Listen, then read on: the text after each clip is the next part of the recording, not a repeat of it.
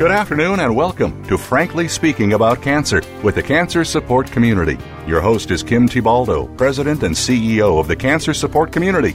This hour is designed to inspire, inform, and to help you live better with cancer. Now, here's your host, Kim Thiboldeaux. Welcome to Frankly Speaking About Cancer, an internet radio show that focuses on informing and inspiring people to live well with cancer. I'm Kim Thiboldeaux, CEO of the Cancer Support Community. The wellness community and Gilda's Club have united to become the Cancer Support Community, one of the largest providers of cancer support in the United States and around the world. Our services are offered at more than 100 locations worldwide and online at www.cancersupportcommunity.org. Well, today, as part of our special series, Spotlight on Metastatic Breast Cancer, we're going to talk about precision medicine, an exciting new approach to cancer treatment. Over the years, Frankly Speaking About Cancer has tackled a number of complicated medical topics, and precision medicine definitely fits into that category. But we don't shy away from tough topics, however complex they may seem. Together and with the help of an expert, we dive in, we make sense of difficult medical terms and concepts so that you can make the best, most informed decisions for you and your loved ones. And that's exactly what we're going to do today with our guest, Dr. James Ford. Dr. Ford is a medical oncologist and geneticist devoted to studying the genetic basis of breast and GI cancer development, treatment, and prevention in families and populations. He is currently Professor of Medicine, Oncology, and Genetics at Stanford University Medical Center. Dr. Ford runs the Stanford Cancer Genetics Clinic that sees patients for genetic counseling and testing of hereditary cancer syndromes from prevention and early diagnosis of cancer in high-risk individuals and populations. He has recently been named the director of Stanford's new Cancer Genomics Program, performing next-generation tumor profiling to identify novel genetic targets for personalized target therapies, and he directs the Molecular Tumor Board. Dr. Ford is an editor of numerous scientific journals, including Cancer Research and DNA Repair. He has recently been named the founding editor-in-chief of JCO Precision Oncology. That's quite a bio. Thank you for being with us today, Dr. Ford. Well, thanks, Kim. Happy to be here. Yeah, that was quite an introduction. Thanks. Very impressive. So we know we have the right guy on the phone today. Dr. Ford, I have to be honest.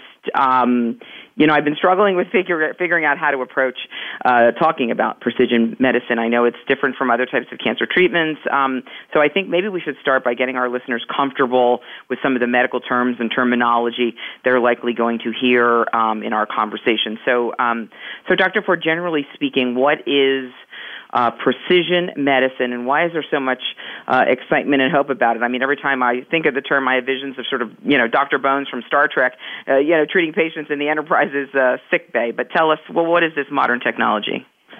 Yeah, well, I think that's the ultimate goal, though. We're only part of the way there. So I agree it's important to think about some of the definitions and what we're really talking about.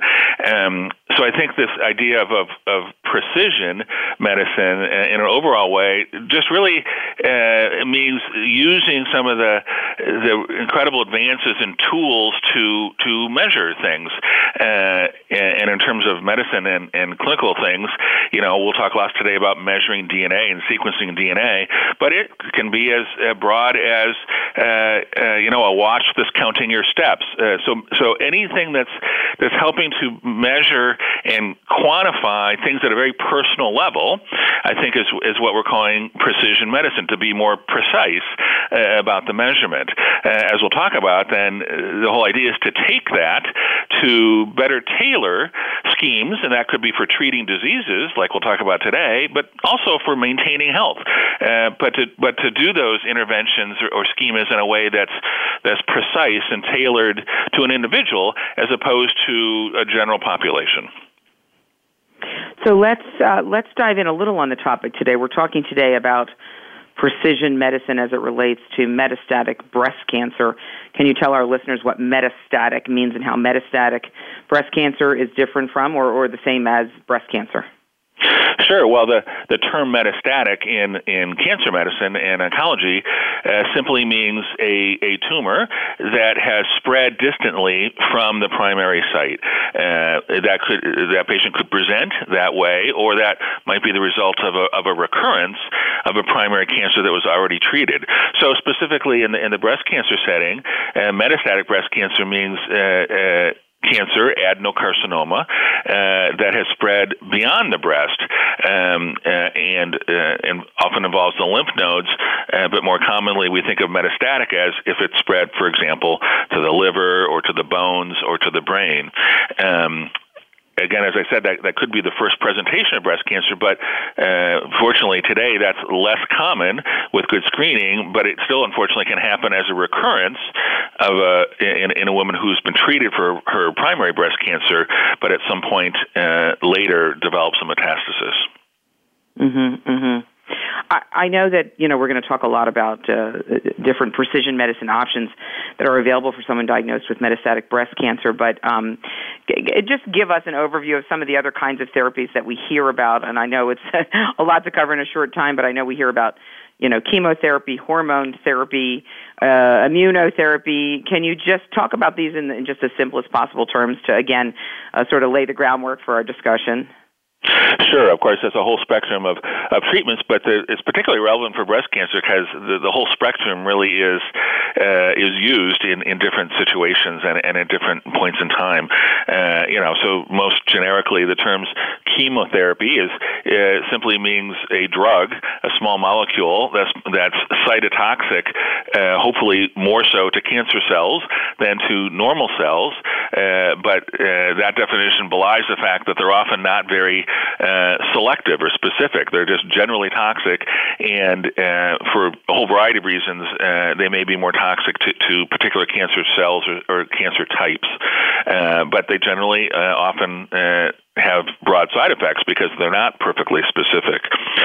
So some of the newer approaches, of course, hormone therapy is very relevant for breast cancer because it's a hormonally driven, so often hormonally induced cancer, and so various approaches to interrupt that hormone's action. So anti-hormone drugs like tamoxifen are important for many women with breast cancer.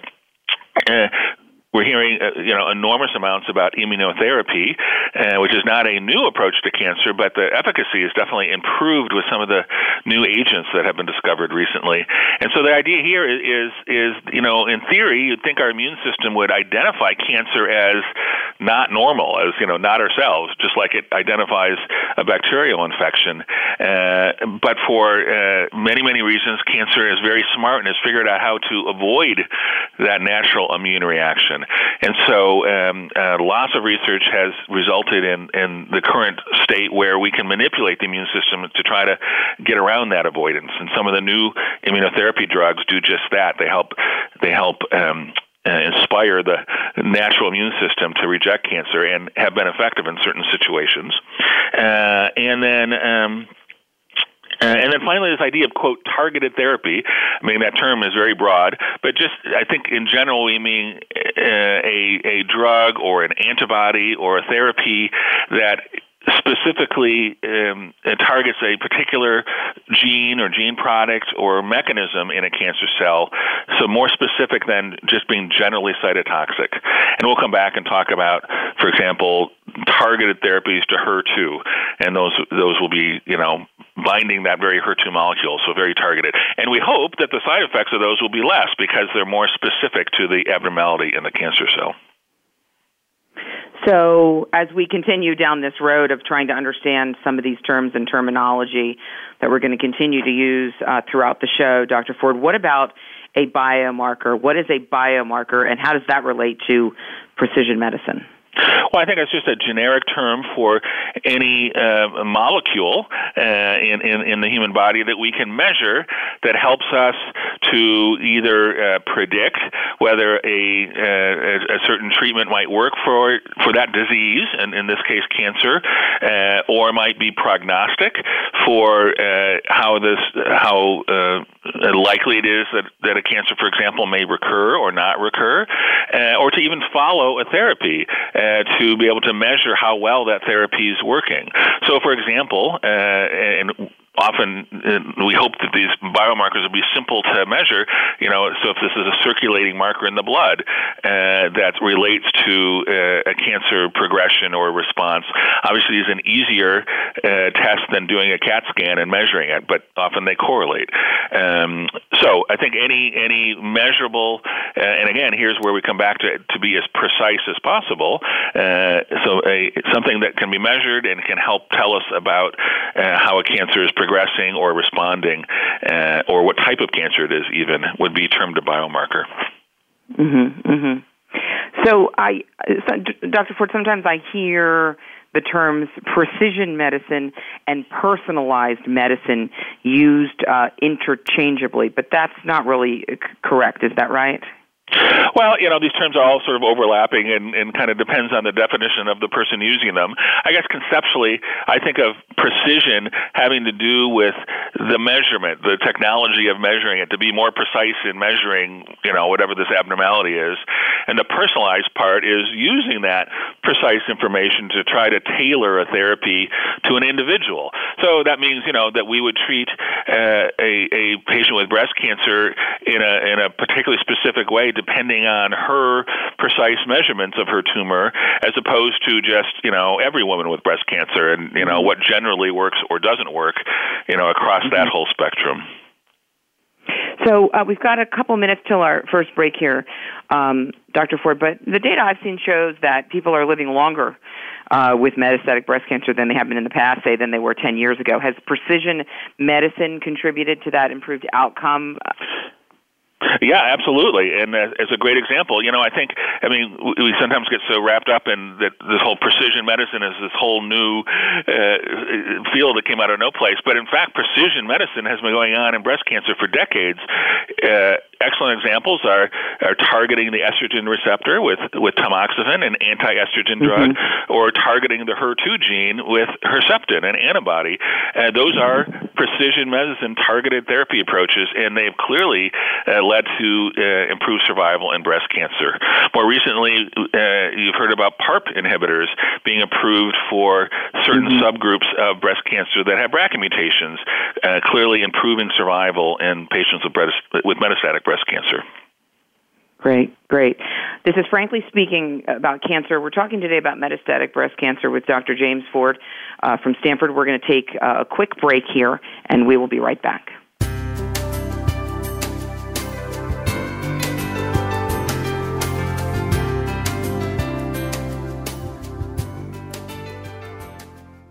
Become our friend on Facebook. Post your thoughts about our shows and network on our timeline. Visit Facebook.com/Voice America.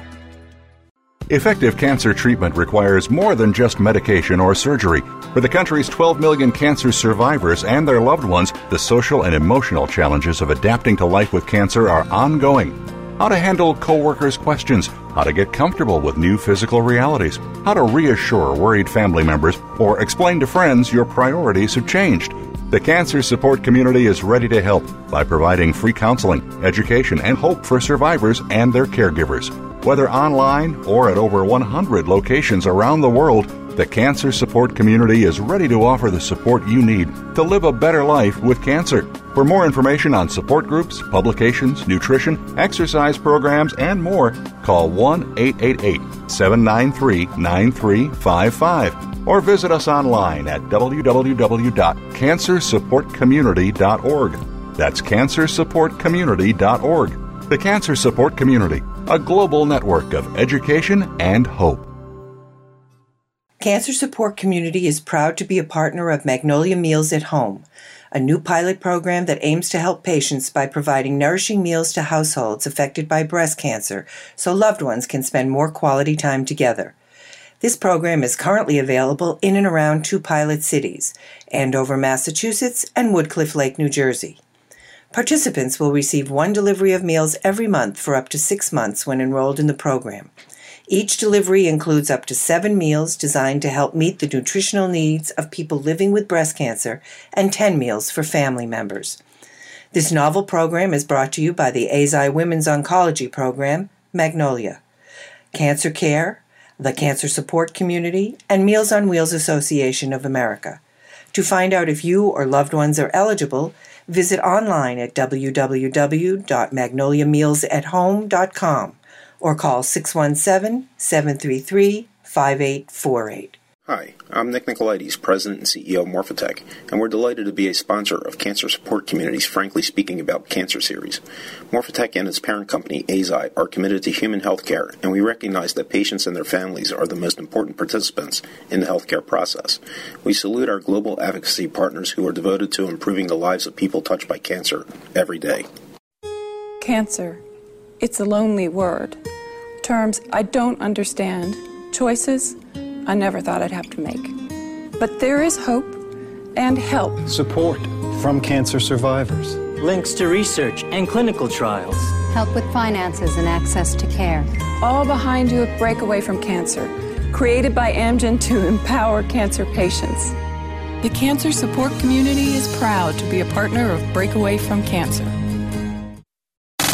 Have you friended us on Facebook yet? Why not? Just go to facebook.com/Voice America or search for the keywords Voice America. Once you are part of our Facebook network, you'll receive daily messages about what's happening with our shows, this week's featured guests, and new happenings at the Voice America Talk Radio Network. And you can add your voice to the always active discussions on our timeline. Just go to facebook.com/Voice America or search for Voice America.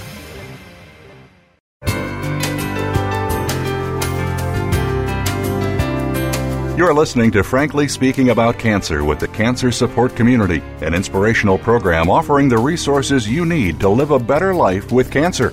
Now here's your host, Kim Thiboldeaux, President and CEO of the Cancer Support Community. Welcome back to Frankly Speaking About Cancer. I'm your host, Kim Thiboldeaux. Our show today is about precision medicine and how it's being used to treat people facing metastatic breast cancer. Our guest is Dr. James Ford. Dr. Ford is currently Professor of Medicine, Oncology, and Genetics and Director of the Stanford Cancer Genetics Clinic and the Cancer Genomics Program at Stanford University Medical Center.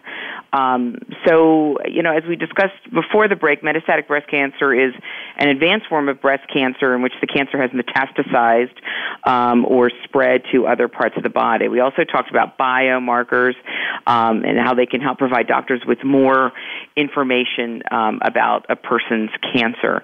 I want to dive in a little bit deeper on that now, Dr. Ford, and maybe dive in on again some terms folks may have heard of or want to learn a little bit more about. I know we certainly hear about the term HER2 or HER2 positive. Can you talk to us a little bit about what HER2 means? Sure, yeah, I mentioned that right before the break.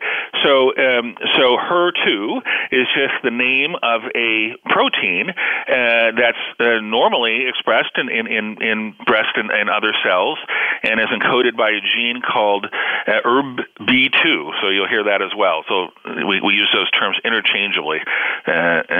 Part of the complex nomenclature of all this stuff in genetics. But that protein, what its normal function is to do is a growth factor. It helps translate signals that are coming from outside a cell to tell that cell it should grow faster and divide, right? And that, of course, is one of the abnormal aspects of cancer. So HER2 can get amplified, so it's inappropriately expressed at a high level, and that means that growth signal is getting inappropriately translated and is driving the cell division.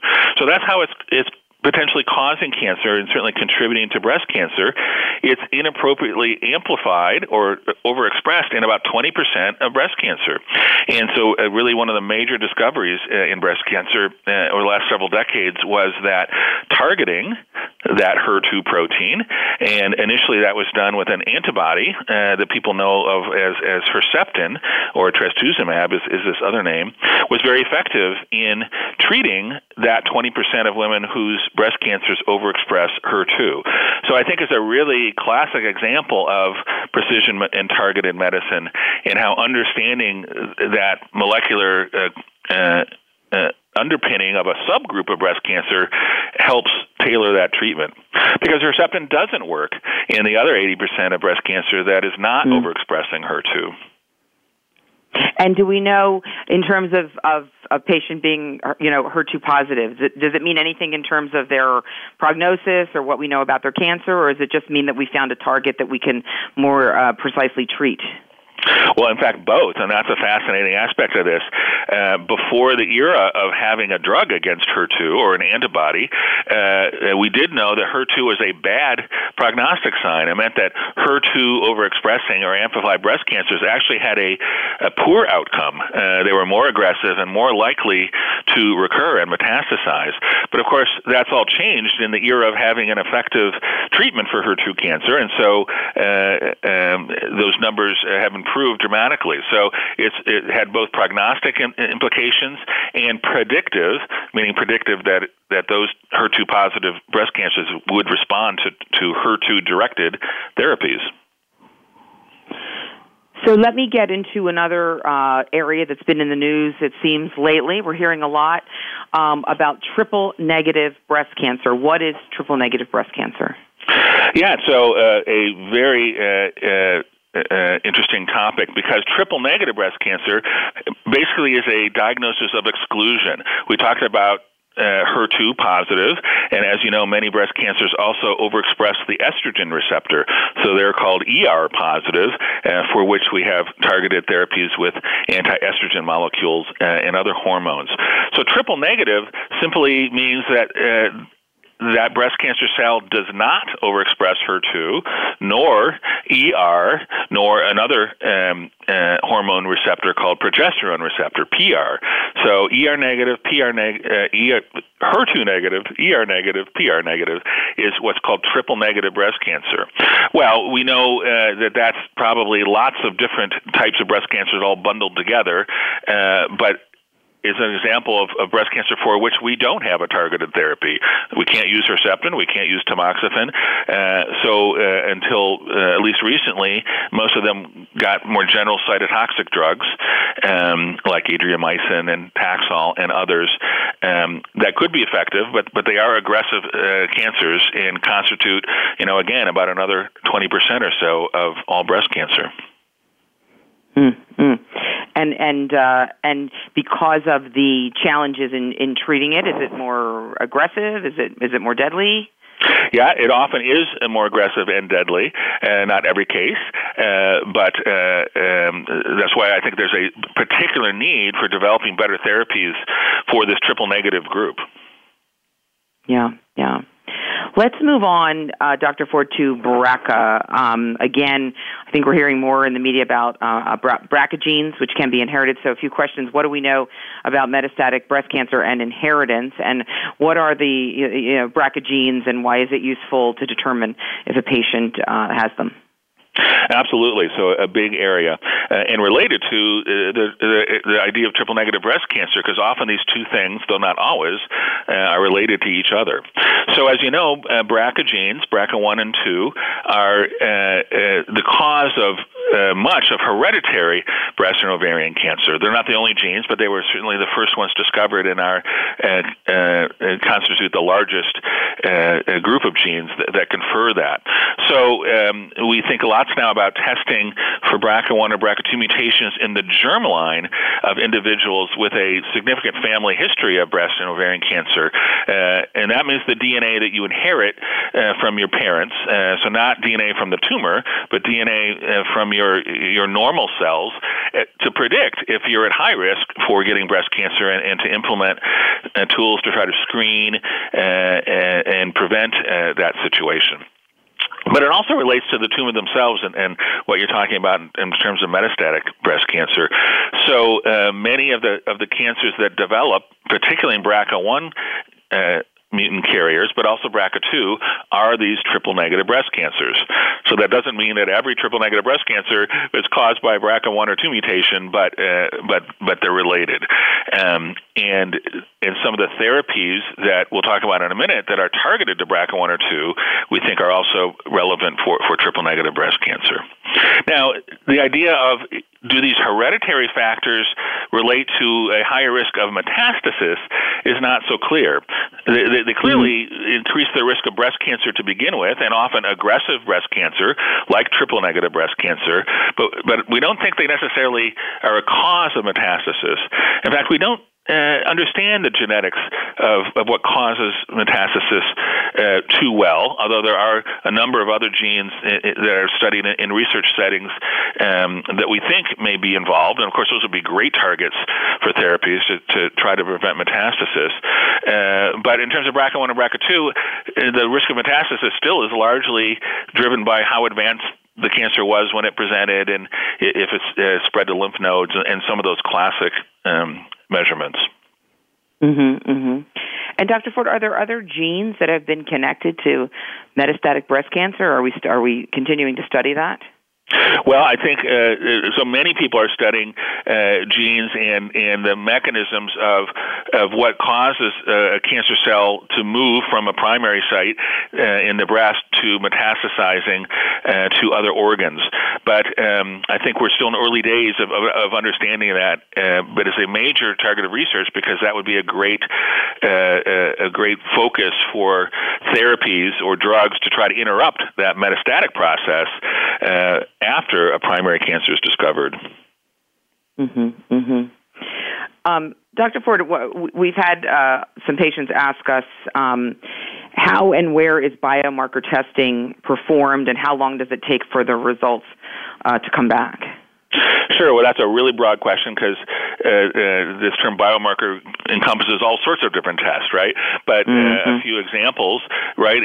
When a woman presents with a new localized breast cancer, so a breast cancer in her breast, and has a biopsy or a surgical excision of that, standard of care is to measure a number of biomarkers that we've already talked about, ER, PR, HER2, and other things. Those are all biomarkers to help understand the nature of that breast cancer. At the other end of the spectrum, a woman with a metastatic breast cancer may have what we're calling a genomic profile or a tumor genomic test, and that's looking often at hundreds and hundreds of genes and biomarkers to try to identify specific alterations in that woman's tumor. Those can take, many weeks sometimes to get the result, whereas what we're talking about formally often is done within a day or two. So it's hard to generically answer that, but of course, the goal for all of this is to turn these tests around in a rapid enough fashion that is relevant to taking care of patients, not just a research tool. Yeah, we're coming up about a minute and a half till our next break here, Dr. Ford. But so we can help women who are listening. So they're diagnosed with breast cancer. What should they be asking for? Patients don't want to seem pushy, but they want to be educated and make sure they're getting all the right tests. Exactly, and so you want to make sure your oncologist and your surgeon and radiotherapist and all the doctors you're talking to are familiar with all this, which certainly they are in any excellent breast center and oncology group. Much of this for breast cancer is very standard now in terms of ER, PR, HER2 testing. Some of these more experimental or investigational things are more centered in cancer centers or places involved in clinical trials, and of course asking for referrals or second opinions to get some of those tests is always appropriate. So really, patients should be educated, should be empowered, which we're trying to do some of that today. Absolutely, and really have an open and honest conversation with their doctor and be asking these questions about these important tests that really can, in many ways, help to inform the treatment plan and the treatment protocol, so the patient can have the best possible outcomes. This is Frankly Speaking About Cancer. We have a spotlight today on metastatic breast cancer, specifically around precision medicine. We're here with Dr. Ford from Stanford. We are going to take a quick break here on Frankly Speaking About Cancer, and we will be right back.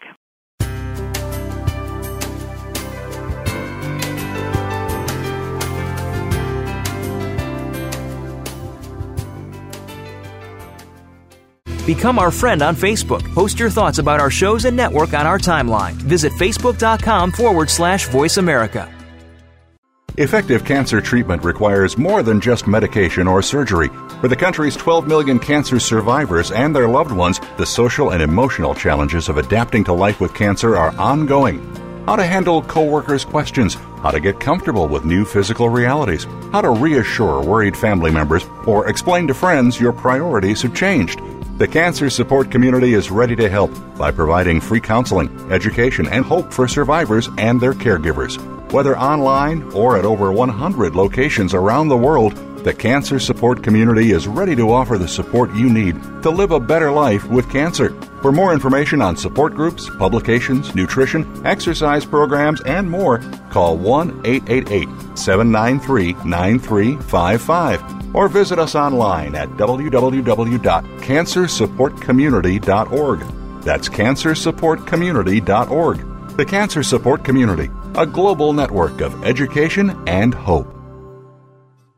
Cancer Support Community is proud to be a partner of Magnolia Meals at Home, a new pilot program that aims to help patients by providing nourishing meals to households affected by breast cancer so loved ones can spend more quality time together. This program is currently available in and around 2 pilot cities, Andover, Massachusetts, and Woodcliff Lake, New Jersey. Participants will receive 1 delivery of meals every month for up to 6 months when enrolled in the program. Each delivery includes up to 7 meals designed to help meet the nutritional needs of people living with breast cancer and 10 meals for family members. This novel program is brought to you by the AZI Women's Oncology Program, Magnolia, Cancer Care, the Cancer Support Community, and Meals on Wheels Association of America.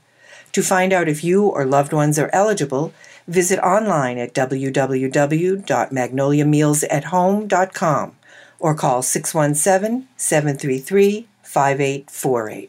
Hi, I'm Nick Nicolaides, President and CEO of Morphotek, and we're delighted to be a sponsor of Cancer Support Community's Frankly Speaking About Cancer series. Morphotek and its parent company, AZI, are committed to human health care, and we recognize that patients and their families are the most important participants in the healthcare process. We salute our global advocacy partners who are devoted to improving the lives of people touched by cancer every day. Cancer. It's a lonely word. Terms I don't understand. Choices I never thought I'd have to make. But there is hope and help. Support from cancer survivors. Links to research and clinical trials. Help with finances and access to care. All behind you at Breakaway from Cancer, created by Amgen to empower cancer patients. The Cancer Support Community is proud to be a partner of Breakaway from Cancer. Have you friended us on Facebook yet? Why not? Just go to facebook.com/Voice America or search for the keywords Voice America. Once you are part of our Facebook network, you'll receive daily messages about what's happening with our shows, this week's featured guests, and new happenings at the Voice America Talk Radio Network. And you can add your voice to the always active discussions on our timeline. Just go to facebook.com/Voice America or search for Voice America.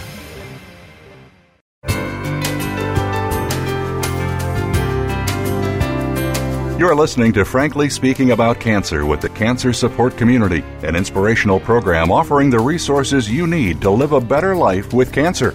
Now here's your host, Kim Thiboldeaux, President and CEO of the Cancer Support Community.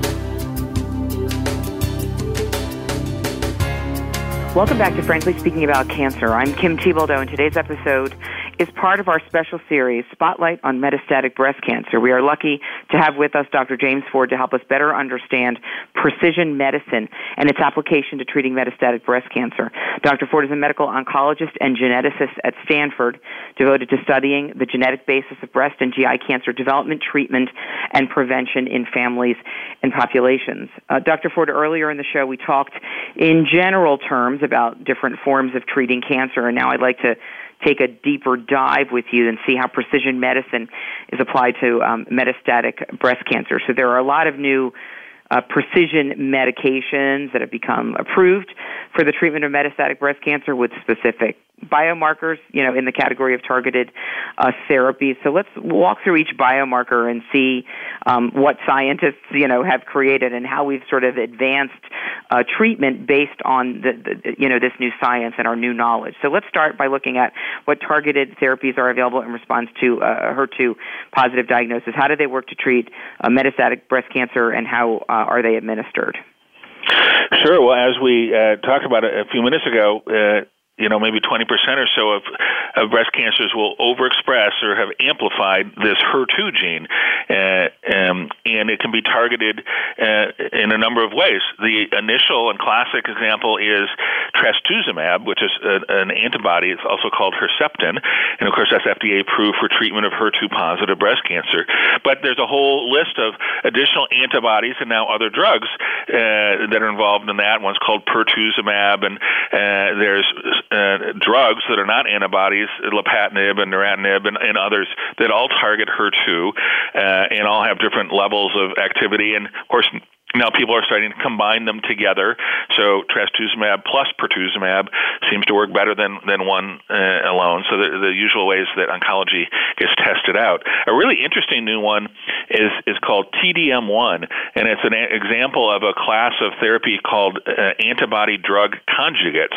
So they've basically taken the antibody against HER2 and they've hooked it up to a toxic molecule, one that's so toxic you can't just give it systemically to a person, but now you're targeting that toxic drug right to those HER2-positive cells, and they selectively get taken up by that cell, and it has been shown to be effective in HER2-positive cancers, even some that aren't treated very well with the existing antibodies. So a really interesting field and improving all the time. Mm-hmm. And how about, Dr. Ford, for patients whose biomarkers show that hormones are playing a role in the development of their cancer? Can talk to us about that, and talk to us a little bit about the difference between a woman who's premenopausal versus postmenopausal and how that sort of impacts treatment. Sure. Well, of course, the hormone responsiveness of breast cancer has been a target for therapy for 40 years now. So those breast cancers that are estrogen receptor positive, and of course that's the majority of breast cancer in women who are postmenopausal, are responsive, often quite so, to a whole variety of hormonal manipulations, and they're like way more than we can even talk about here. But tamoxifen is the classic anti-estrogen drug that's been used, but there's many others now. Of course, we're familiar with what we call AIs, or aromatase inhibitors, anastrozole, letrozole, and others that also interrupt that estrogen-responsive cascade, and others. Drugs that are targeting things like what are called the mTOR pathway, everolimus, and others are active in these hormonal responsive cancers. Some of these drugs can be used in any ER-positive breast cancer, but some we don't use in premenopausal women because their ovaries are still producing estrogen, and that counteracts the effects of these drugs. And that's why your doctor would sometimes recommend different drugs if you're postmenopausal versus premenopausal, or if you had your ovaries taken out for some reason. Mm-hmm, mm-hmm. And what about patients with the BRCA1 or BRCA2 gene? What targeted therapies are available for them? Well, this is a really interesting area of which there's been a lot of developments recently. In fact, new drugs approved just this year. So, and this is a great example of really using translational and preclinical science to inform identifying therapies and targets. So it turns out the BRCA1 and BRCA2 genes are DNA repair genes. So they're involved in fixing DNA strand breaks that can occur in our normal cells for a whole variety of reasons. And when they're defective, like BRCA1 or BRCA2 mutant cancer cells, those cells don't repair as well, and they accumulate lots of other mutations. That's probably why they're a cancer risk gene. But then also, that's sort of an Achilles heel as a target, and so DNA repair inhibiting drugs have been developed that turn out to be very, very active in BRCA1 or BRCA2 mutant cells. And so this is a great example, again, of targeted therapy to the underlying genetic defect in those cells. And a PARP inhibitor called olaparib was just approved this year based on its improved survival in women with metastatic BRCA1 or BRCA2 mutant breast cancer who are on that oral agent. It's a pill. It has relatively few side effects, far easier to take than cytotoxic drugs. And there's a series of other PARP inhibitors that are being tested right now that will no doubt get use in breast cancer and may be effective in the larger group of triple-negative breast cancers, potentially combined with other drugs, and many, many trials looking at that area right now. And Dr. Ford, if somebody has a history of breast cancer in their family, should they talk to their doctor about whether they should be tested for the BRCA gene? Absolutely, and so this is a really important area that genetic testing has become so much easier, less expensive, and more rapid. That is much more accessible than it was just a few years ago. And so there's all sorts of guidelines on who should be tested, but in general, a family history of breast or ovarian cancer, or any woman who has breast cancer at a particularly young age, anyone under 45, or triple-negative breast cancer under 60, in other situations, should certainly be considered for BRCA1 and BRCA2 testing. We worry that not enough women are being tested for this, and that now that there's a therapy that's related to that mutation, in addition to that mutation, just giving family information, that will drive more women and doctors to order that and identify this patient as a potential good candidate for a PARP inhibitor and other drugs coming in down the line. So, Dr. Ford, in my research, I noticed that there may be more than one targeted therapy for a biomarker. I mean, that's probably the good news, right? We're bringing more therapies to market. The research is really accelerating. I know there are a lot of drugs in cancer pipelines today, but how does the doctor decide which one to use? I mean, I'm assuming it's a little more complicated than choosing between, Advil and Motrin. So what are the factors that go into that decision? So it turns out to be incredibly complicated, and it's one of the areas we're trying to get our head around better as to how to choose between targeted therapies or combine them if you have multiple choices. So it's sort of two sides to the coin here. Even beyond what we've been talking about so far, in some of these large-scale genomic tests we do on tumors, sometimes you can identify 5, 10, or more potential targets in a complicated metastatic tumor. So how do you pick which one is the most important one, or where do you start, and can you combine? These are all questions that we don't really have magic answers to and are kind of learning our way. First off, combining different targeted drugs isn't always so easy. Sometimes you get side effects when you combine two different drugs that weren't expected or you didn't know about. Traditionally, Phase 1 trials, it would be done on any new, Phase 1 or 2 trials on any new combination to look for side effects and to escalate doses and all these. But as we get into all these new targeted drugs and the incredibly complex genetic profile that tumors has, it quickly becomes exponential to try to think about doing a trial for every conceivable combination of all these different things. Mm-hmm. So it is difficult. Another approach is to sequentially use one and then another and go on that, and that might be safer, but it might be a little bit slower. And we're still learning about, if you have a choice, which one should you start with? We like to use the word driver. Can you identify the driver mutation, the one that seems central to that tumor? And a lot of research is going into ways to try to better pick that out. So I think that's an evolving topic that we need to get smarter at over the next few years. Interesting. Dr. Ford, we've got a couple minutes until our next break here, but let's just talk for a minute about side effects. You touched on that in your last comments, but what do we know about sort of the typical side effects that patients experience when they take a targeted therapy, and are they different than, let's say, someone who is on a more traditional chemotherapy? And then just to follow on, I know that we're doing a lot of combination treatment, maybe targeted therapy with a more traditional chemo, and does that affect the side effect profile? Yeah, well, of course, everybody hates the side effects of quote, traditional chemotherapy and cytotoxic drugs, and they are significant.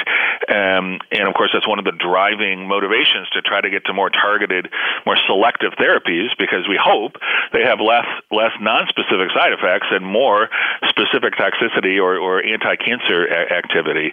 And in general, that's true. So many of these newer targeted therapies are far less toxic to take and have fewer side effects, though I always caution people that's not completely true. Just because it's a targeted therapy doesn't mean it has no side effects, and some of them can have significant side effects or be very variable, not have side effects at all in one person and be severe in another. So again, it's all learning about new drugs and what the chances are. The immunotherapies are a good example of this. Of course, they can be incredibly effective and often have no side effects at all, are very easy to use, but you can develop all sorts of difficult side effects. You're essentially inducing autoimmunity, and people can get inflammation of different organs and very severe effects. So it's too facile to equate targeted with non-toxic, though that clearly is the goal, and I think we're moving in the right direction. Great. Terrific. Good to know and to understand, as the science evolves. This is Frankly Speaking About Cancer. We're talking today about metastatic breast cancer, precision medicine, targeted therapies. We're talking with Dr. Ford from Stanford University. We have a lot more to discuss with Dr. Ford. We're going to take a quick break. Don't go away. We'll be right back.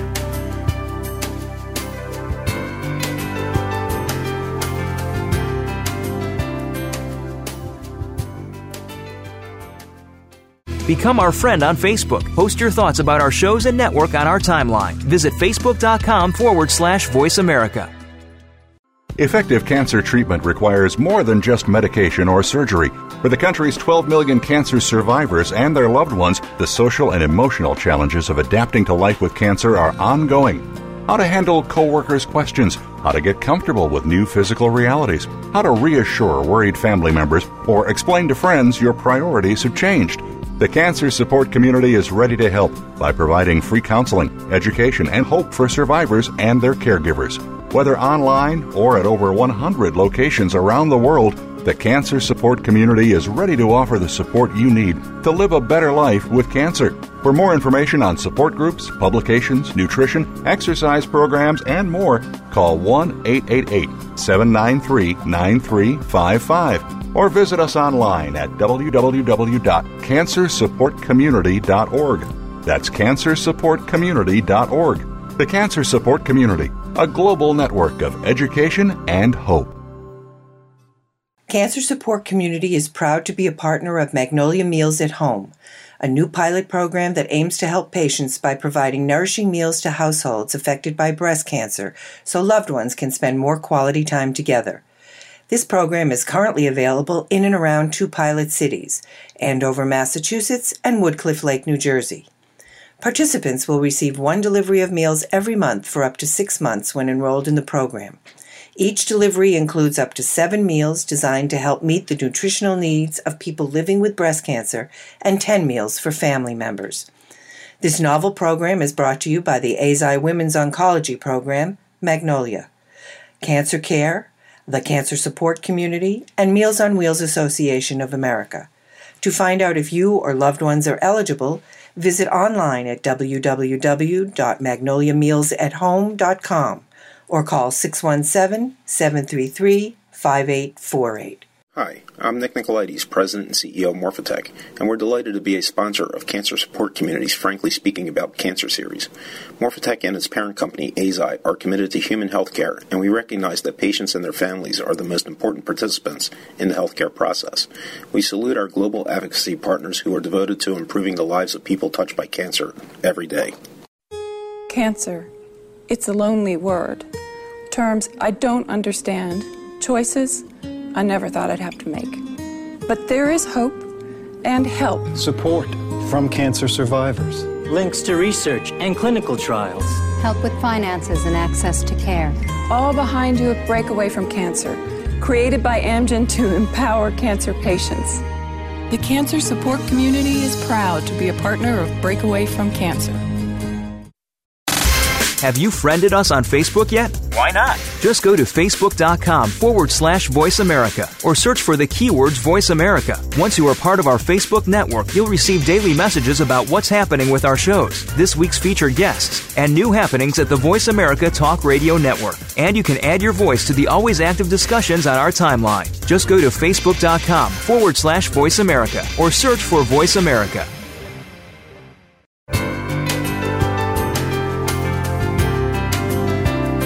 You're listening to Frankly Speaking About Cancer with the Cancer Support Community, an inspirational program offering the resources you need to live a better life with cancer. Now here's your host, Kim Thiboldeaux, President and CEO of the Cancer Support Community.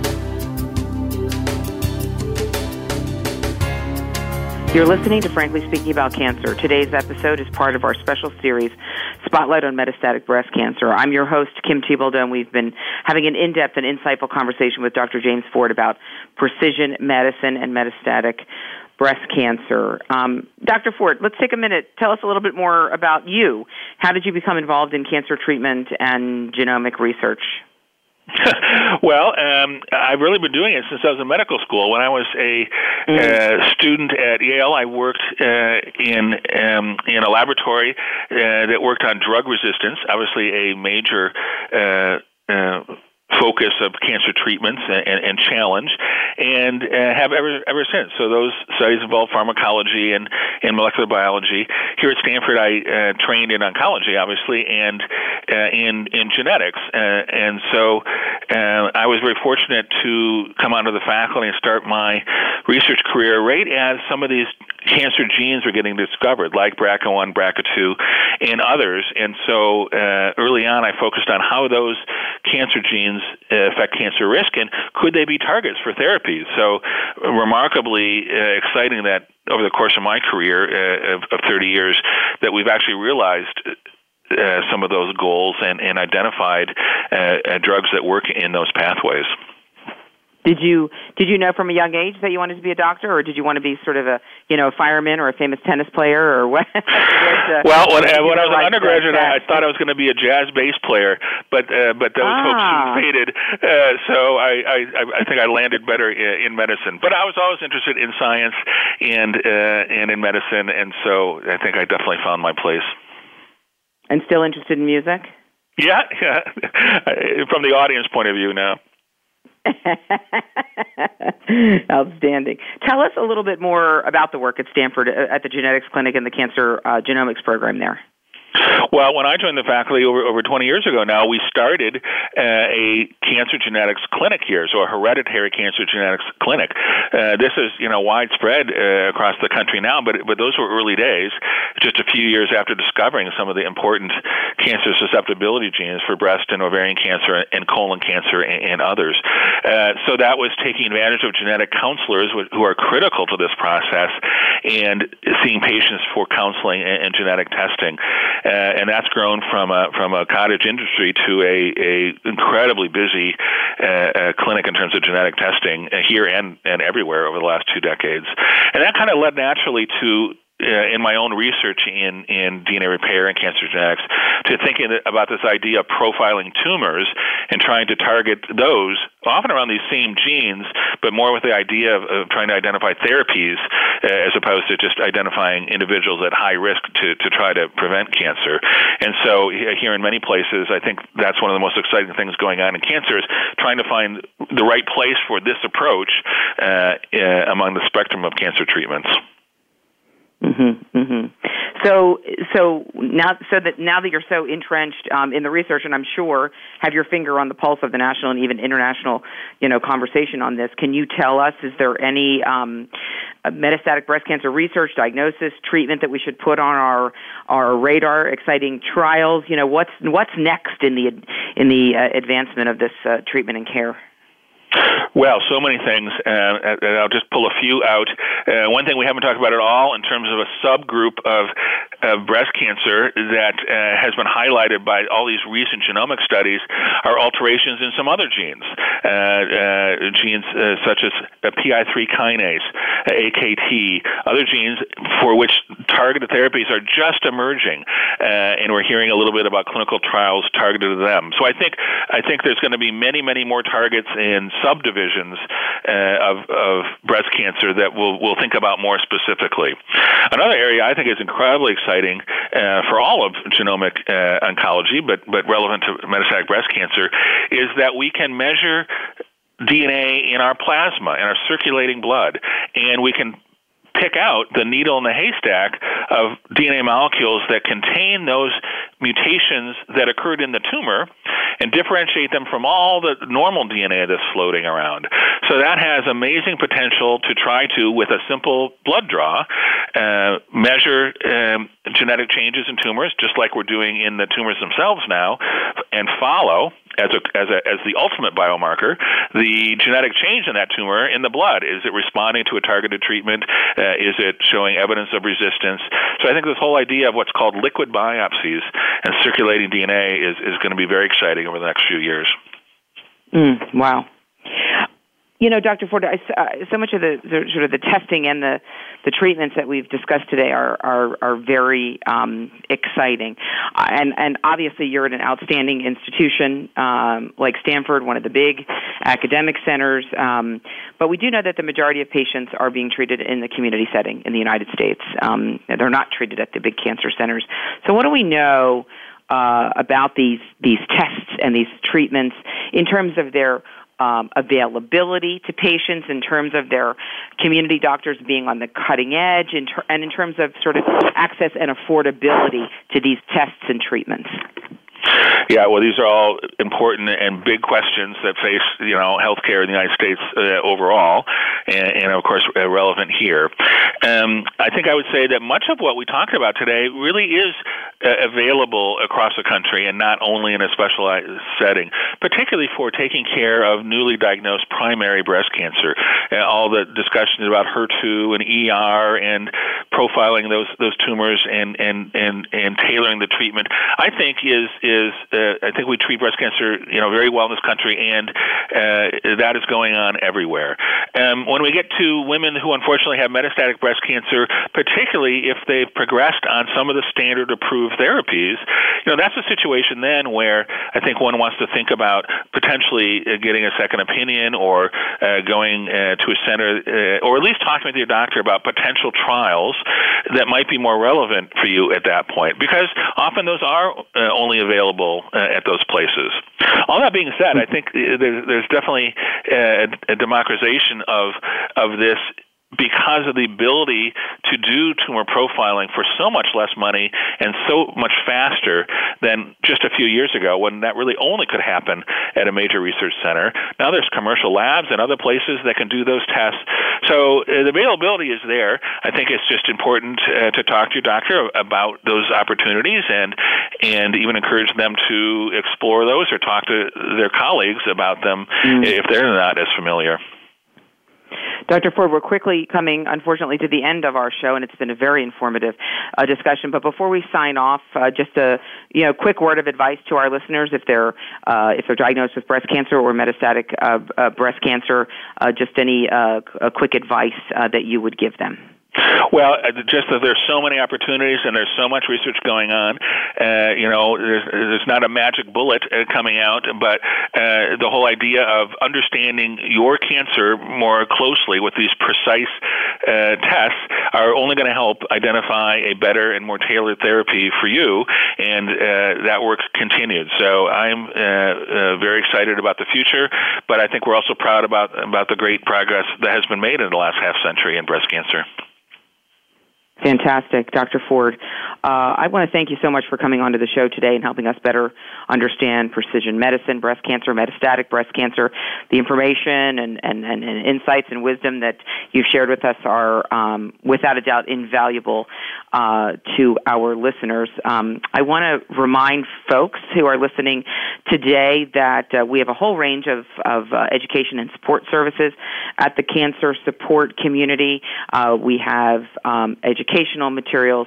We have support groups, educational programs, nutrition, exercise, stress reduction. All of these programs and support services are free of charge for women with breast cancer or anybody with any kind of cancer and for their family members and loved ones. We have 47 centers around the country where we are providing all of these free services. You can find a list of our centers at www.cancerSupportCommunity.org. You can also call our helpline at 888-793-9355. You could call right now. Talk to one of our counselors at 888-793-9355. And certainly all of us at the Cancer Support Community are proud to create and bring you this important series on metastatic breast cancer. We're grateful to Lilly Oncology for providing the educational grant, allowing us to do this programming and education. And again, if you want to find out more about our free support and education and navigation services, visit us at cancersupportcommunity.org, or you can call us at 793-9355. My name is Kim Thiboldeau from the Cancer Support Community. This is Frankly Speaking About Cancer. Until next time, be well, do well, live well.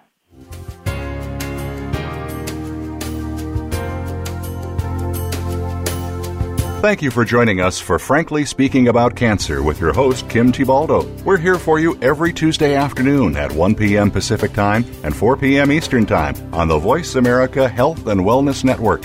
In the meantime, stay connected online at cancersupportcommunity.org.